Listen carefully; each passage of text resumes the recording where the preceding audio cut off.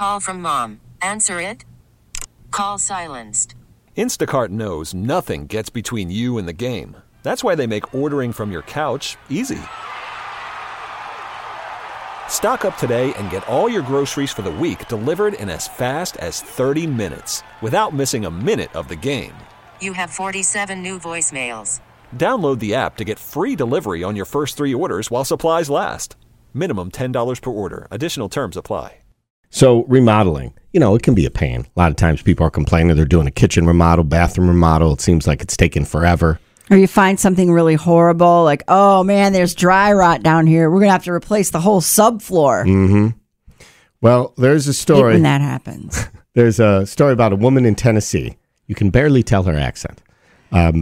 Something that happened during their bathroom remodel. Why don't we just let her explain for a moment? I'm literally shaking right now. I heard something from the bed. It's like 6:30 in the morning. I heard something in our bathroom that we're remodeling.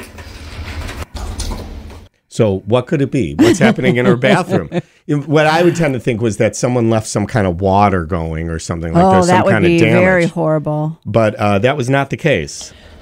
This is not my dog. She said, this is not my dog.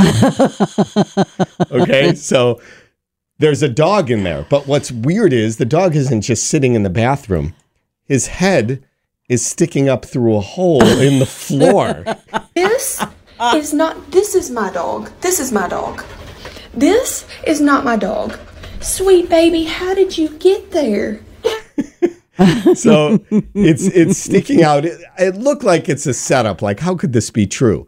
But the dog was stuck with just his head coming out of the floor. And so apparently what happened was the dog went through a crawl space. And then saw a little opening and then stuck his head. But what's so funny to me is that he wasn't like really barking or anything.